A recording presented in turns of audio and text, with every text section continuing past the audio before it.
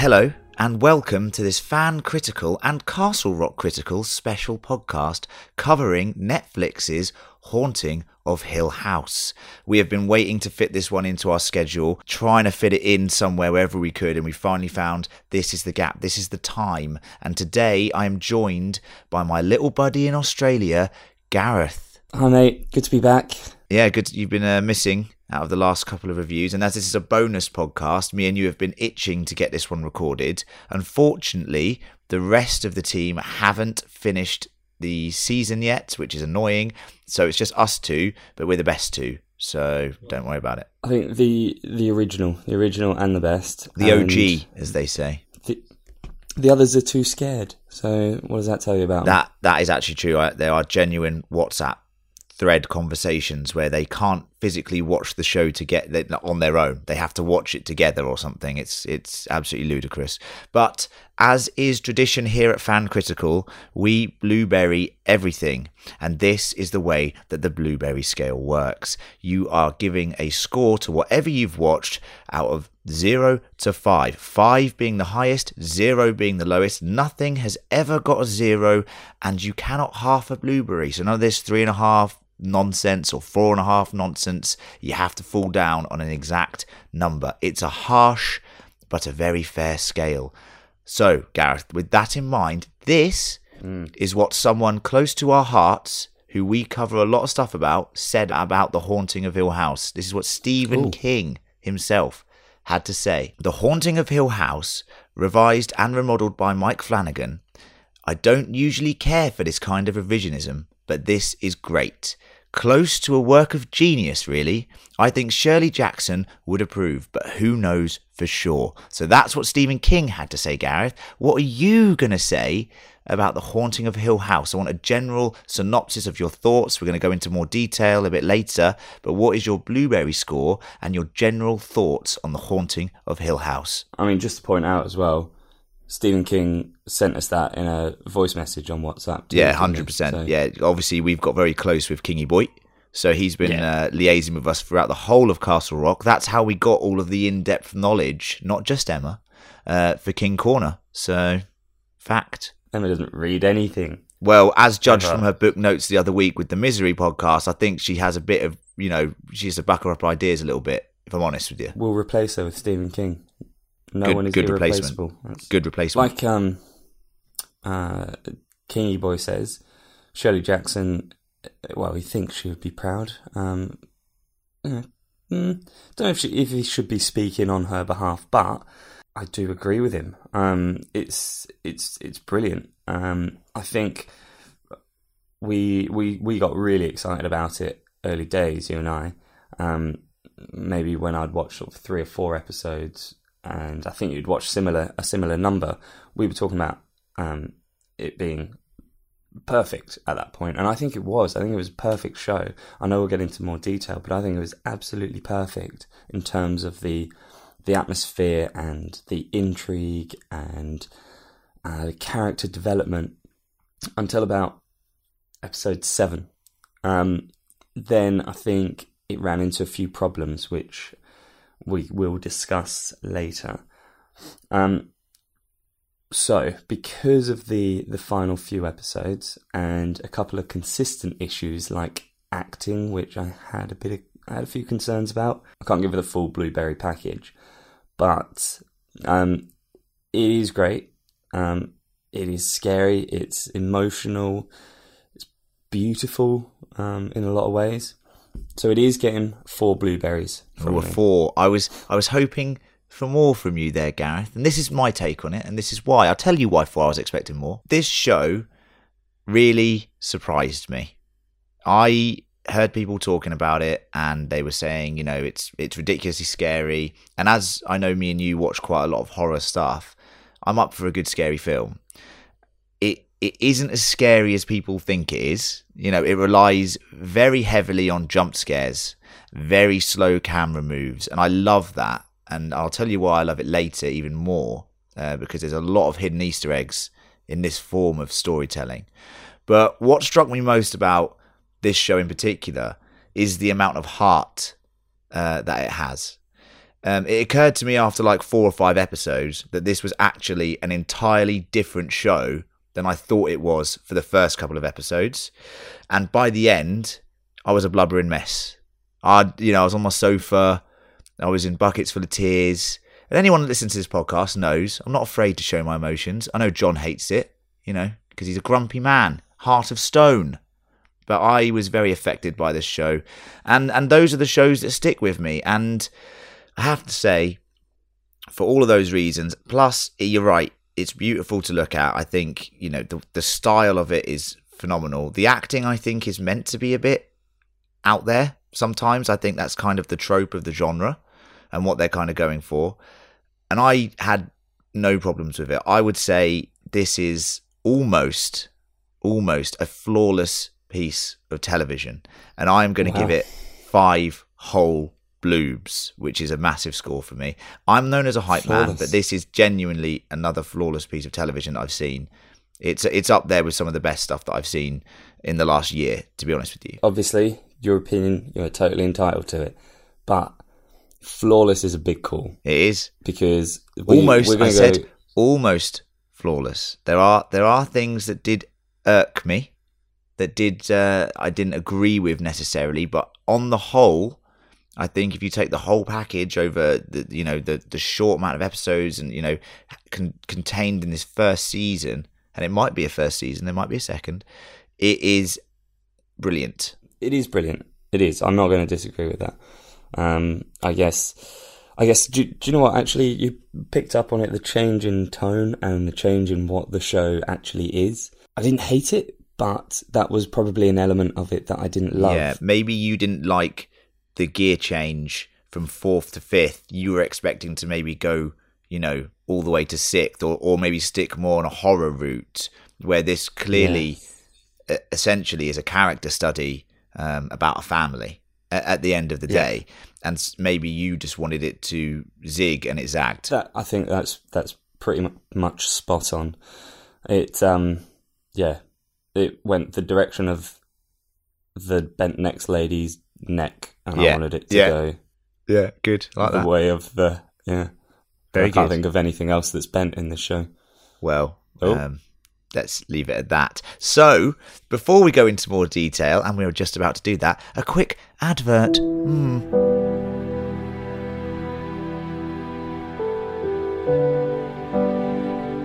Yes, as is tradition, we like to put the adverts early, and this is another advert. But we're not advertising like Amazon. We do use Amazon, but we're not advertising that. We're advertising ourselves. So if you would like to subscribe to this channel, all you have to do is search for Fan Critical or Castle Rock Critical, our other channel, on any podcast app, Spotify, Stitcher, TuneIn, you name it, we're on there, even Google Podcasts. We have been covering The Walking Dead Season 9. The show has taken a marked improvement from last season, so do check it out. We're also covering the film Overlord. We cover all event movies that are coming out. Avengers, DC, Star Wars, you name it. If it's an event movie, we cover it. So please do subscribe to these channels, and the content will be downloaded straight to your phone. You don't even have to worry about it. Listen to it when you want. Back to the podcast.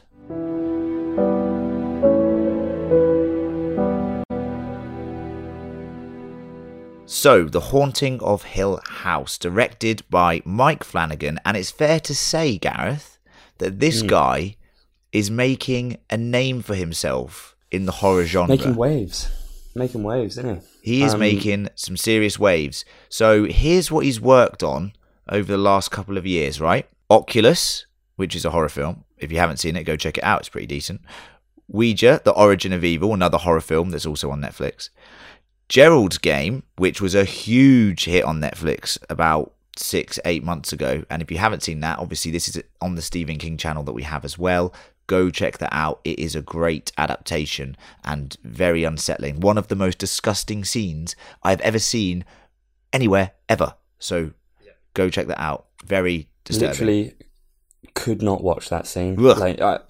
I had to look away. It makes me shudder even thinking about it. And I like my gory stuff. And this is also good for us because he is directing the sequel to The Shining, Dr. Sleep, scheduled for a 2020 release. So, obviously we cover a lot of Stephen King material.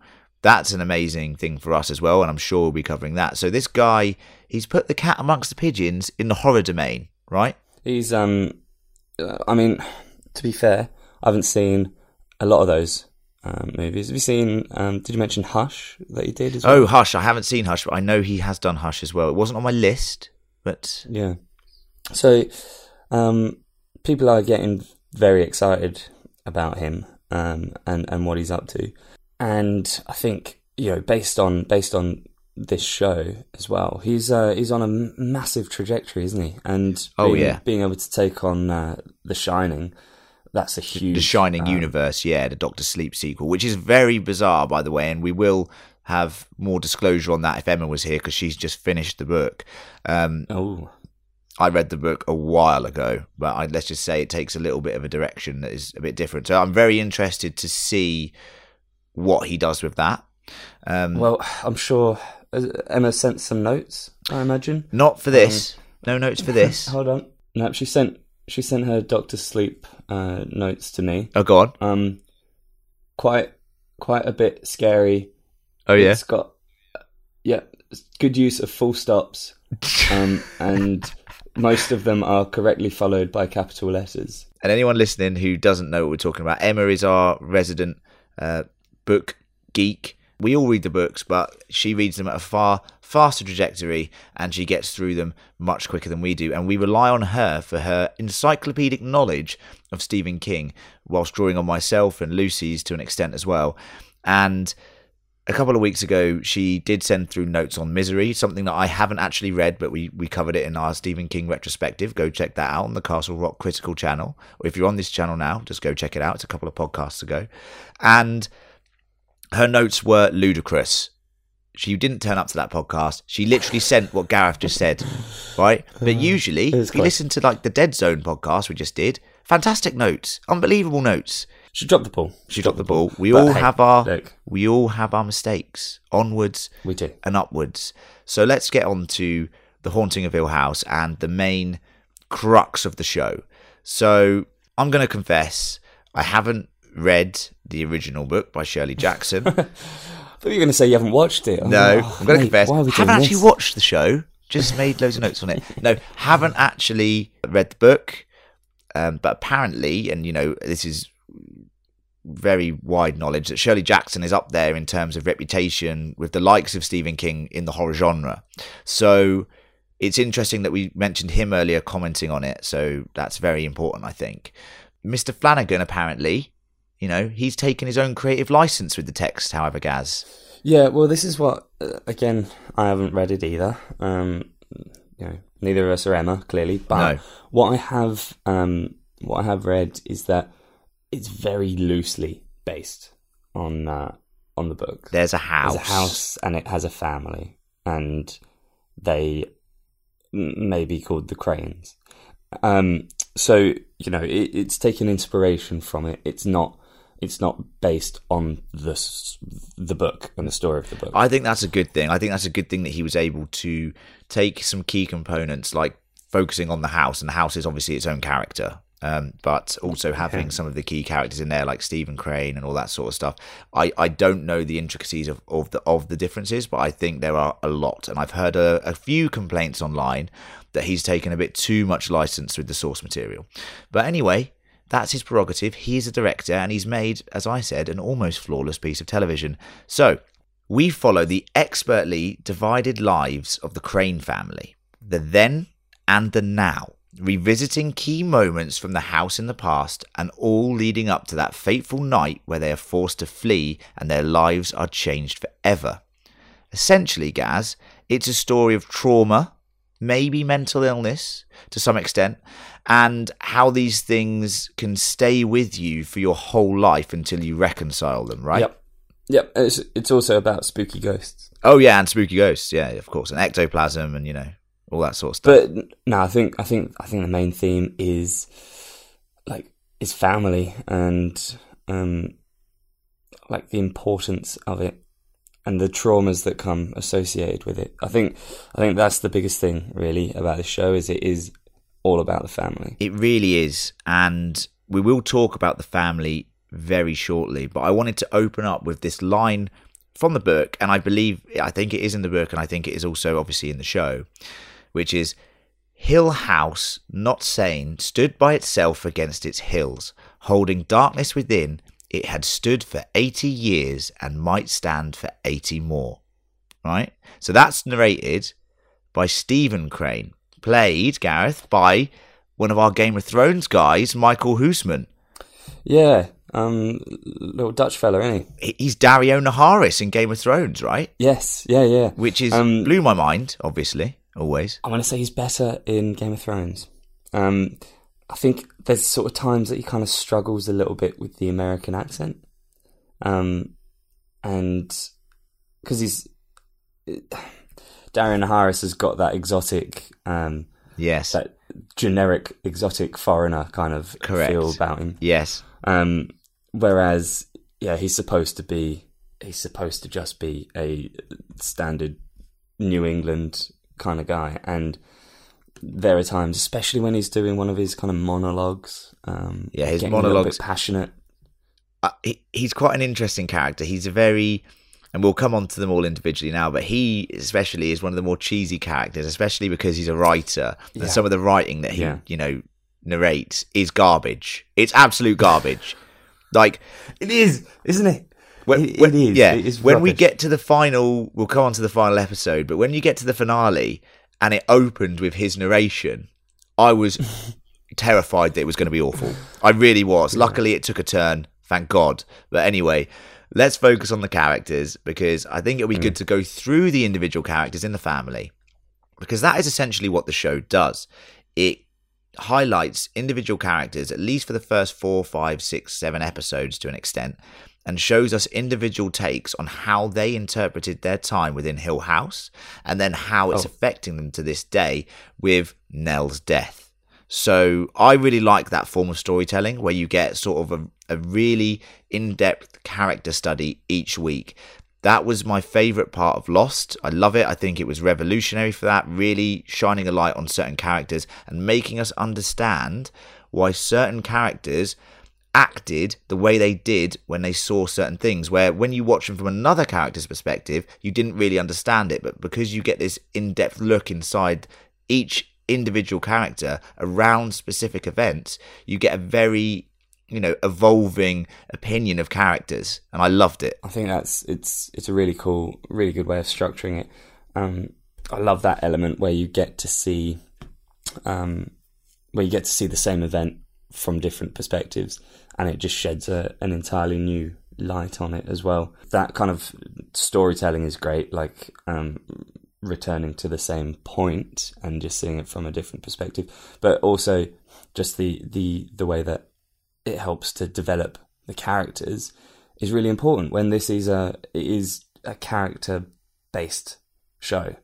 It's all about the development of the characters. That's the most important part of it, more than the showing of the ghosts. So, good way of structuring it, and that's why I loved the first sort of 5 episodes in particular that did that.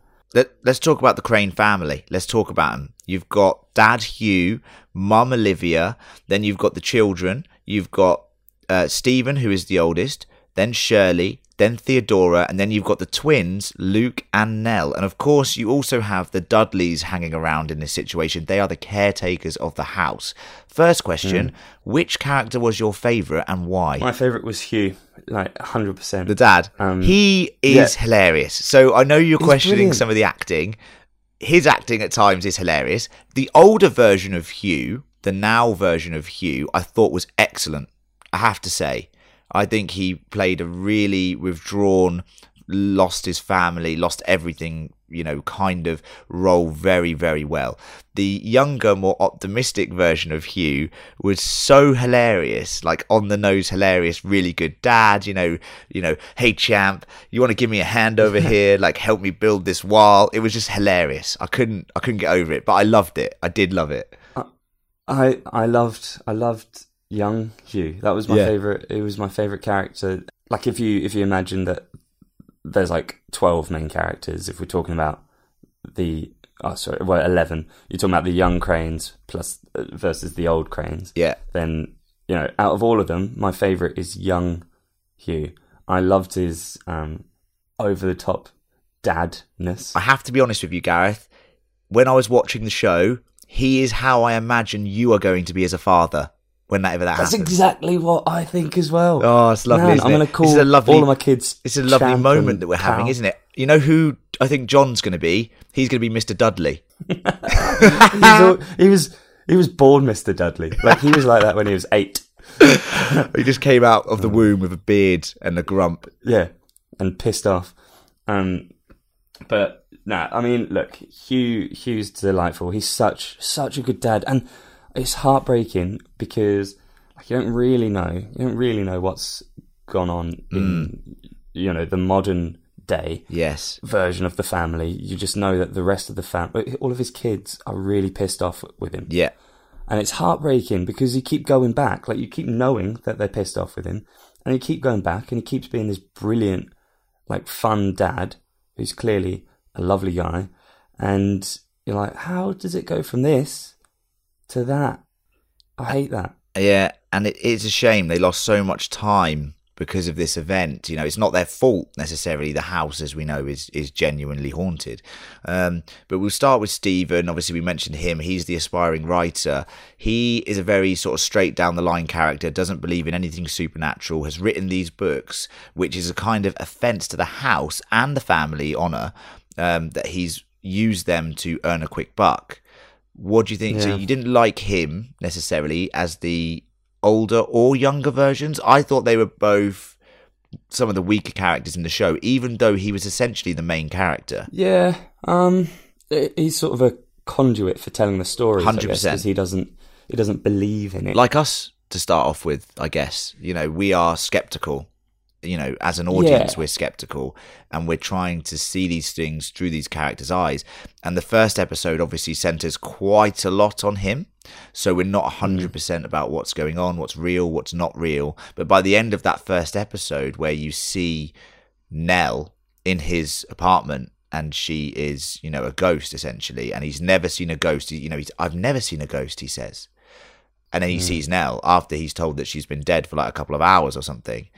That's a very shocking end to that episode. What comes afterwards, though, is he still doesn't believe it from that moment. Denial.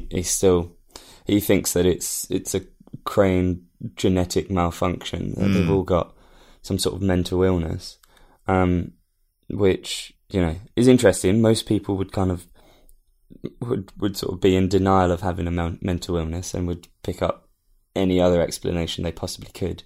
Whereas he's quite happy to accept it.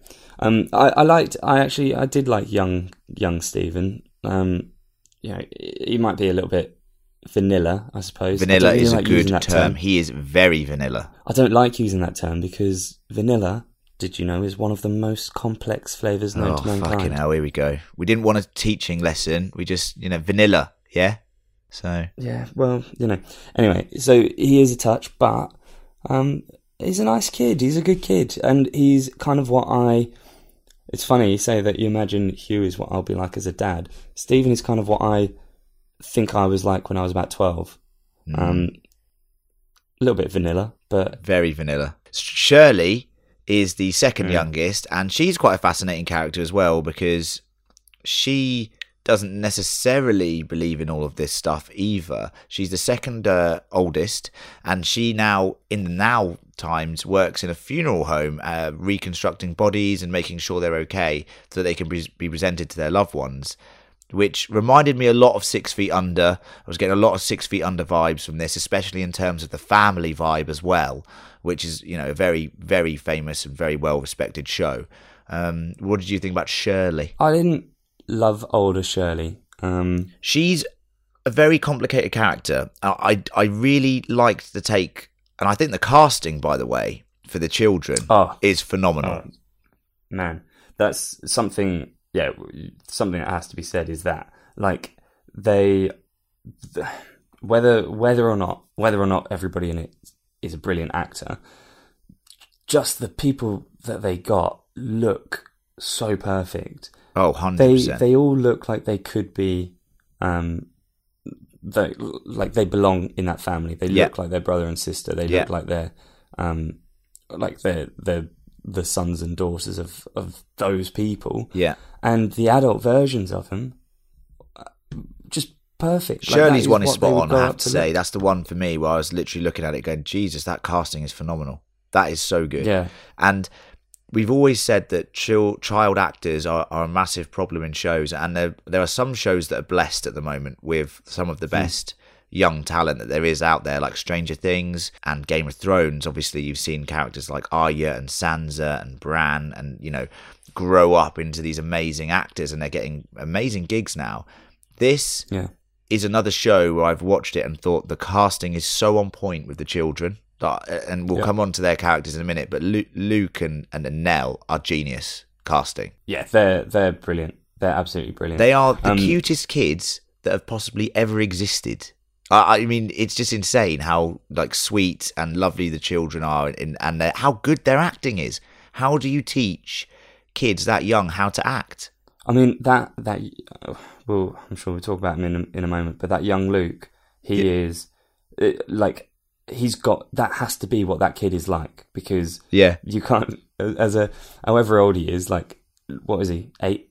Less than he's like 6. He can't be creating that character, because that's just so perfect. But just quickly on child actors, actually, we didn't mention young Hugh Crane as Henry Thomas from E.T. What, he is the kid in E.T.? Yes. Wow, I did not know that. That has blown my mind. Literally, I'm just picturing him now. How good is that? That is amazing. And E.T., obviously a classic. If you haven't seen it, go check it out. I'm sure everyone has seen E.T. It is amazing. Yeah, so he's Elliot from E.T. And I don't think he's done that much since E.T. But he was in Ouija, the Mike Flanagan movie the horror you film mentioned earlier. Yeah, so he was in that, which I think got him a gig on this. Let's talk about Theodora.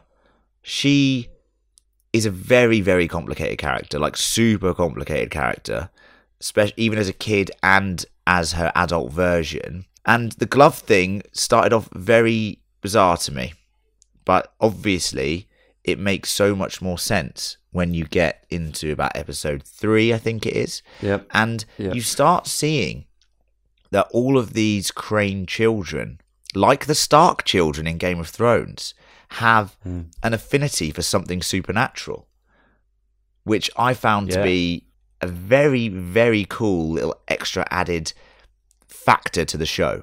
I loved it. We've spoken about whether in other shows and movies, whether, is it supernatural, or is there some kind of real world explanation for it? And I think this show asks some of those questions as well, but it's further along. It's leading further into the supernatural answers, and that's all right. That's absolutely fine. And so I don't have a problem at all with that. I'd bought into this as a supernatural show by that point anyway. So to have those to have that supernatural element that's more explicit, not a problem. I'm happy to accept that. And pretty cool talent for Theo there. I love it. I love the idea that in that episode where you see that she uncovers that child molester. That is, that's like a little bit of detective work. She's like a little detective, a really cool detective. Intriguing character. I again actually probably preferred the younger version of her. I thought she was a great actress. Yeah, she was good, wasn't she? And Luke and Nell, obviously the cute twins. They obviously captured, the limelight, especially in the then scenes. But I have to say, I found that the now versions of Luke and Nell were equally as complicated as the other characters. And especially in Luke's case, you really sympathise with him. And in Nell's case, that episode 5, man, with the bent neck lady. Wow. My God. I have to say, that is a superb episode of television. I think that's the best episode of the season. I really do. It was haunting. It was depressing. There were moments of sheer joy in that episode as well, where you really saw a grown-up Nell come out of her shell a bit and really sort of express herself when she was getting married, and that whole wedding situation was lovely. And then you saw her degrade back into the sort of troubled, traumatized child that she was all those years ago, which was heartbreaking. Yeah, that was a great episode of TV. That was definitely my favourite episode. I think that the only issue I had with that episode is that I called it quite early that was who the bent neck lady was. Yeah. So the reveal wasn't as kind of as shocking as I think they were hoping it would be. Yeah. But still, like the unraveling of it all, and man, the way that final, the descending scene. Yeah, that's what awful.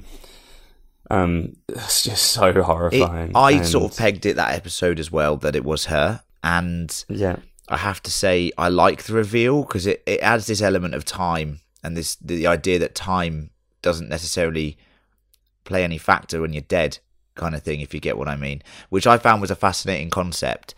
But the fact that she's been haunting herself this whole time was so brutal as a concept that I found it so affecting, even though I sort of saw it coming completely.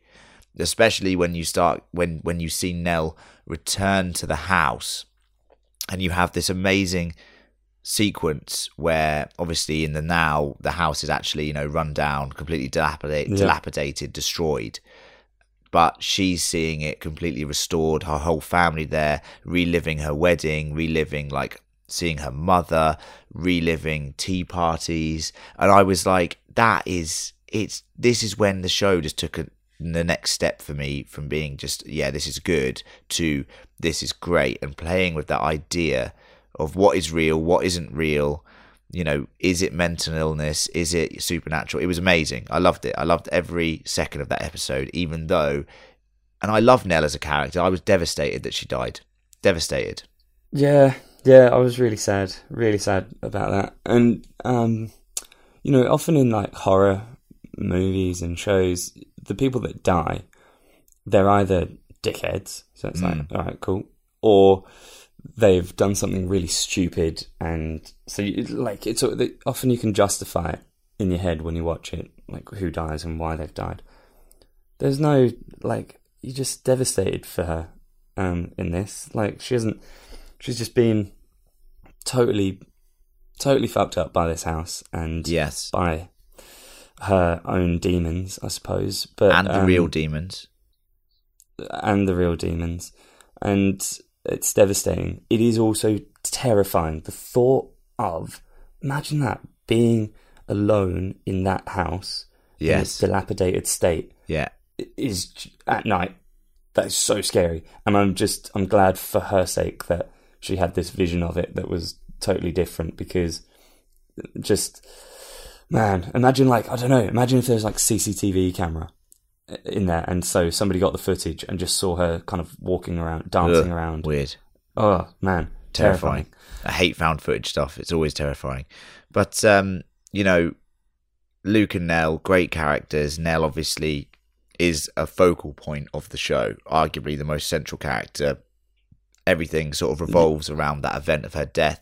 And, she's the one who sees Bent Neck Lady in the first place, and we get introduced to straight off the bat when the show opens. But as you said, the father character, Hugh, and the mum, Olivia, play very central roles.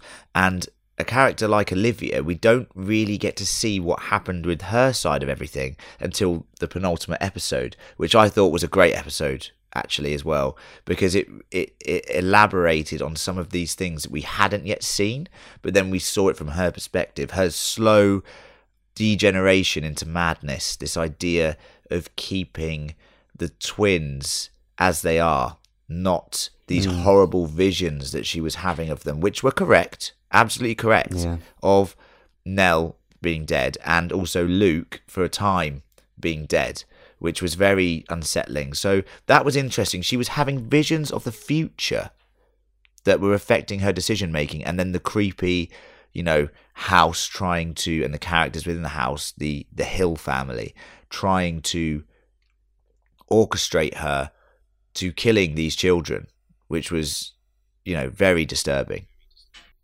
Yeah, well, she was like, whilst I guess the rest of us are thinking, oh my God, get out of this house, it's terrifying, there's ghosts and monsters and whatever. She's thinking, out there's ghosts and monsters and whatever that are going to hurt my kids.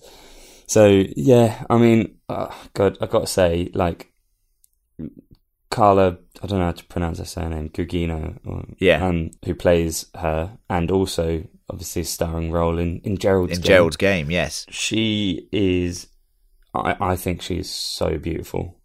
Like, she's a beautiful woman, Gareth. You can say it. Don't be scared. I'm blown away. Like, I'm in love with her. Are you in love with her when she's crazy, wanting to use rat poison to kill children, Gareth? Because I don't think that's, especially then. Oh that's what really gets you going. Oh yeah, don't. No, but her eyes, man, they're just. She's a beautiful woman, and I thought she was great in this as well. She plays this kind of ethereal, sort of, aloof mother who obviously cares about like philosophy and educating her children correctly. But at the same time, you can tell she's plagued by this curse that she seems to have, or something, this power that she has as well. And it was interesting to see her character completely, go into madness, literally go into madness, taken over by the house, and to the point where she's quite scary at the end. Like when you see her with her hobbling around, chasing them down the hallways and stuff, pretty scary stuff. Yeah, absolutely. I mean, it's done really well, because you've got to think they keep kind of showing the end point where she's totally lost it, but still the descent into madness is kind of progressive throughout, and they kind of reveal it in stages, I guess, and so it works really well. Like, even though it's the episodic nature of it means that we're kind of jumping around timelines, we still get this sense of a progression of madness throughout the series, which is really, really cleverly done. I think I was actually, I have to say, I was a little bit disappointed at, the penultimate episode. Was it the penultimate episode where we actually saw, from her perspective, what was happening on that night? Yeah. Because the reason why is when in episode 1, when Hugh comes and grabs Steve, yeah, and he's like, right, he's obviously terrified by what's happening, and he's like, close your eyes, just don't look, and he waits for the door handle to not be turned, and then so we're obviously thinking, all right, this is ghost, this is some sort of ghost, and he opens the door and runs, and it's terrifying, and then just in the background, out of focus, you see this kind of figure kind of moving shirking weirdly around, yeah, and like they get into the car and all the kids are screaming, and they're like, what about mummy, what about, and he's like, that wasn't mummy, and then off they go. That gave me absolute chills at the time. I was like, what was that? Like, yeah, that was terrifying. Was it some sort of like ghost trying to look like their mum, or whatever it was? Possession, and then, something like that going on. It was very unsettling, and that's, it was very unsettling. And I know what you mean, that the payoff isn't as scary as you think, but I kind of like the way it's just her, you know, trying to lure these kids to a tea party. At that point, it's just her going, oh, no, I've kicked the wall, that hurt. Hey guys, where you going? Can I come with, please? And that's what's happening. And it's like, it was just your mum. It's just your mum. I know you're saying it's that's not mummy, as in, like, you know, she's not herself, which is fine, but I mean, it is your mum, isn't it? That was mummy. Yeah. Let's go get her. So as the season progresses, though, Gareth, and we get to the point of, you know, finding out what happened on that fateful night and the death of Nell, you know, bringing the family back together, the whole family converged once again at Hill House. And I think it would be important to talk about the show's ending, which is actually a very heartfelt message of reconciliation and family. And as I said before, the show kind of tricks you into these horror tropes throughout the whole thing. The way that they use jump scares, the way they use slow camera moves, the way that they, really build up tension. But once the journey is over, you realise just how sentimental the whole season really has been. I personally loved that. I know that's not the direction you were hoping for necessarily. But the last episode was, a family drama episode full of fantasies and, nightmares and all of that kind of thing, really bringing them all together, which I thought was extremely powerful. Yeah, I mean, I have a bit of an issue with, a show where you get glimpses of ghosts and it's like they're ethereal and mysterious and enigmatic and it's really creepy, but then you just have the ghosts standing around talking and it's like they're just wearing sort of dusty clothes and going, oh look, I'm a ghost now, but I'll still remember you, don't worry. Yeah, just go and look after each other and that. A friendly ghost, sort of Casper-esque. And it sort of undid some of the work for me. I don't think we needed another monologue. This was an issue for me throughout the show, with a number of monologues from pretty average actors. Yeah, let's be honest. And to have Nell just standing around being like, oh yeah, I was really sad, but I'm all right now. Just make sure that you're not sad in the future, and giving a message. It was just a bit on the nose, and it stopped it from being scary at all, and turned it into just a pure family drama where they're grieving. And that's all right, but when you start off as terrifying as some of the moments in this show are in the first 6 episodes, I think you need to end with something that's also scary, and it wasn't scary at all the last 30 minutes. Well, I have an alternate take on the ending here, Gareth, that I think you might enjoy, because I thought it'd be a good time to talk about the central room in Hill House, the Red Room. So the reveal that this mysterious Red Room that we are shown in the first episode, we talked about throughout the whole 10-episode run of the show. We are told about the Red Room. No one can get into the Red Room. The master key doesn't work, and we're like, what the fuck is in this Red Room? And we know that's where the tea party is held. And the interesting thing that they went with is, in fact, that everyone's own private space or imagination in the house, or their dreamlike place, is the Red Room, which I thought was a superb reveal. I absolutely loved it. However, here is something that will rock your interpretation of the happy ending of the series. Okay? Ooh, go on. Did they ever really leave Hill House, or are they all still there? So, I'm going to run down the different locations that were the Red Room, okay, for each individual character. So, in every interpretation of the Red Room, there is a red object in the room, okay? So you know it's the Red Room. So in Olivia's version, she has a reading room, and in there, her chair is red. In Nell's playroom, there's a red suitcase. In Steve's game room, he has a red beanbag. Shirley has the family room, and there's a red blanket. In Luke's treehouse, there's a red truck. The only one that's tricky is Theo's room, her dance studio, because we never get the same angle as the other ones. But in her fantasy, when she's in the Red Room, the girl that she gets with, the Asian girl, is wearing red lingerie. Shirley also wears a red top in her Red Room fantasy, and Steve wears a red cardigan in that nightmarish fantasy he has about Lee being pregnant at the start of the finale. So in all of these interpretations of the Red Room, someone or something is red, okay?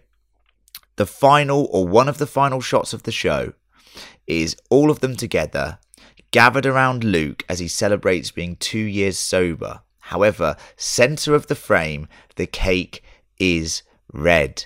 Are they still in the red room, Gareth? They really could be.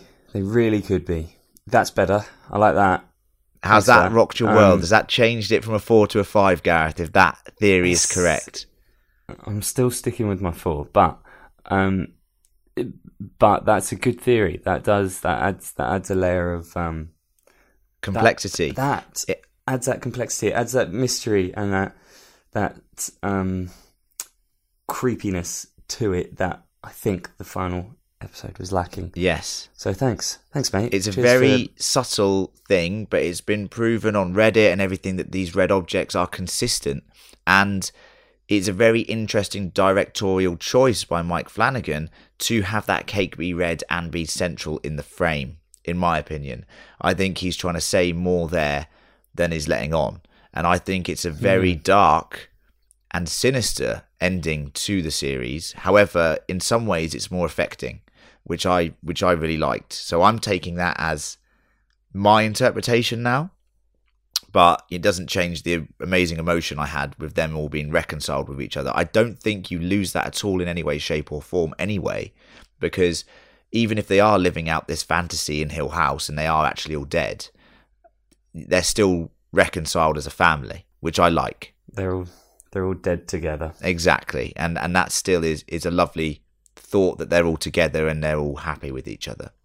What I thought would be great to finish on, though, is to discuss if you've rewatched the entire season yet, Gareth. I haven't rewatched the entire season, but what I have done is I've gone back and I've rewatched all these videos that are around of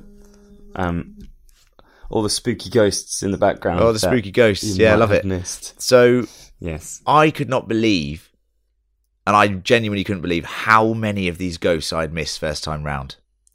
There are dozens hiding in so many shots in the background that are so obvious when you look at them. It is insane.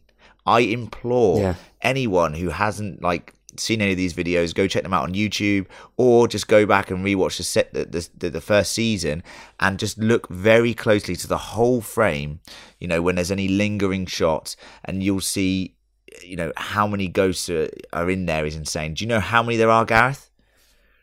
Apart from don't count bent neck lady and, you know, bald creepy hat guy who is terrifying, by the way, and, you know, the ones that are obvious, like the guy with the who's fixing the clock and all that sort of stuff. How many do you think there are hidden in other scenes? I mean, just quickly, a shout out for tall floaty hat man.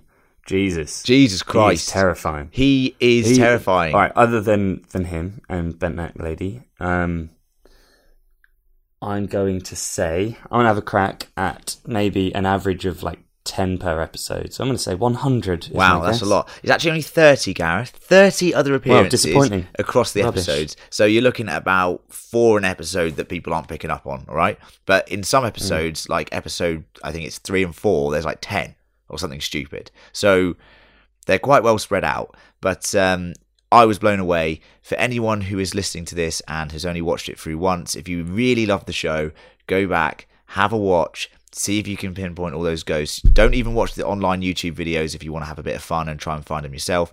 But if you just want to see them all in 5 minutes, go check them out on YouTube. It's pretty easy to find. What I love about this, though, is because they've got that feature of creepy ghosts in the background, what they could have done, what could have happened is maybe Jeff, the lighting guy, kind of accidentally walks past in the background and they're like, fuck it, just make him a bit blurry. Yeah, and ghost. There you go, another ghost. That probably is actually what happened with all of it. There's, fucking hell, Jeff, get a fucking shot again. In post-production, they're like, it's got to blur him again. Just always fucking Jeff. Luckily, Mike sticks by Jeff. I've heard that Jeff is his right-hand man, but, he's got to step up his game. Yeah. How does he keep that job? How has he kept that job? Hire us. We'd be good spooky ghosts. You'd be like a little imp creature. Well, not an imp, but it would be it'd be like having the tall floaty man, next to a regular, average-sized ghost, and regular man. That would be perfect. Yeah. Oh my god, he's so terrifying. He's regular height. Mentioned for the soundtrack. You know, we spoke about it a little bit off air, but I found the soundtrack disappointing, and I think it's worth mentioning that because I haven't seen much talk about it at all, but the feel of this show and the cinematography of it was brilliant. Like, the house is beautiful, it looks amazing, and from a visual sense it's extremely atmospheric, and at times from an audio sense it's atmospheric as well, but they reused the same track over and over again, and that track itself was shit for a start. It was annoying. It had this one key change that it was sort of like, it was this emotional little piece of piano music, and it had like emotion on it. It's bubbling underneath us right now, making us seem more dramatic and pensive as we discuss this. And now wait for the key change, and ding, and it does that, and it goes quirky. It turns it into a quirky piece of music, which really isn't what it should be doing, I don't think. It needs to keep the emotion high, and it turns it into, like, do you know what? Charmed. It turns it into a charmed episode. Oh god, that's a harsh burn. I've watched the season through twice now, and I genuinely love that little piano motif. Now, maybe it's because I've been indoctrinated and I've heard it so much that it's just like second nature. But when I'm thinking about things now, sometimes I hear that little piano motif. It's making me think about things more dramatically. And I know what you mean about the key change, but I do think that the end episode, and I'll play it at the end of this podcast, has a stunning sort of variation of that piano riff that we just mentioned, and it is beautiful and very stirring. So check out the end of the podcast for that. But yes, I enjoyed it, Gareth. I don't think it's the best soundtrack out there, obviously. Maybe that's what took it to a 4 from a 5 for you, perhaps. But I did enjoy it. Yeah, no, I mean, look, it was a great series. I loved it. I'm glad it exists. Yeah, I'm glad it exists. Overall, this is easily one of the best things that Netflix has produced. It's almost up there with something like Stranger Things, obviously Making a Murderer.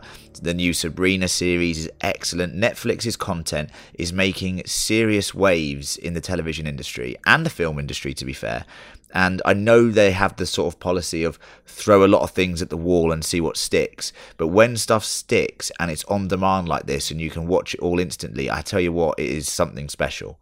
So they need to keep sticking to promoting these young directors, promoting people, giving them the budgets to do what they want to do. You know, Stranger Things had a similar story about these guys, the Duffer Brothers, going around. They couldn't get their script made, and Netflix gave them that opportunity. And look what a phenomenon that has become. So I really implore that they keep doing what they're doing. The content is excellent. Sabrina, the new show, is excellent. Go check that out for a sort of dark take on Sabrina the Teenage Witch. It's brilliant. And this was... I hope there is a season 2. I really do. I hope there is a whole new anthology-like setting as well, like a different family maybe, or something like that. I think it has to be a different family, doesn't it? I think. But yeah, I mean, Netflix are absolutely killing it at the moment. Thank you all for listening to this bonus podcast. Let us know your thoughts about The Haunting of Hill House, and we'll give it a mention in one of our other podcasts. You can email us at fancriticalpodcast@gmail.com. That is fancriticalpodcast@gmail.com. We are on all of the social medias. Instagram is fan_critical. Twitter is @fancriticalpod. And of course, Facebook, just search Fan Critical. We'll reply to anyone as soon as we can, or as soon as we see your message. Thank you for listening. We've got a lot of good stuff coming up. The mid-season finale of The Walking Dead is next week. We also have a review of Overlord. We also are doing our Stephen King retrospective. And the next thing on that in a week or so's time is The Stand. So be sure to check out the channels for all of the content in the next few weeks. Also, leave us a review. It really means a lot when we see a new review. Oh, we love the reviews. And I love the way that some of the reviews are now, using the Blueberry scale. Now, makes our day. You don't have to give us 5 blueberries. We do love a 5 blueberry score, but we will accept 4s. John will be raging with anything less than a 4, though. So let us know your blueberries. Hopefully 4s and 5s. And yeah, leave us a review. Thanks. Good note, Gaz. And thank you for joining me today. You're welcome, mate. Thanks for hosting. You did a great job. Thanks, sir. It's my new second profession. And see you guys next week for more fan critical and Castle Rock critical content. Goodbye. Play the very good version of the piano song. Yes, doing it now.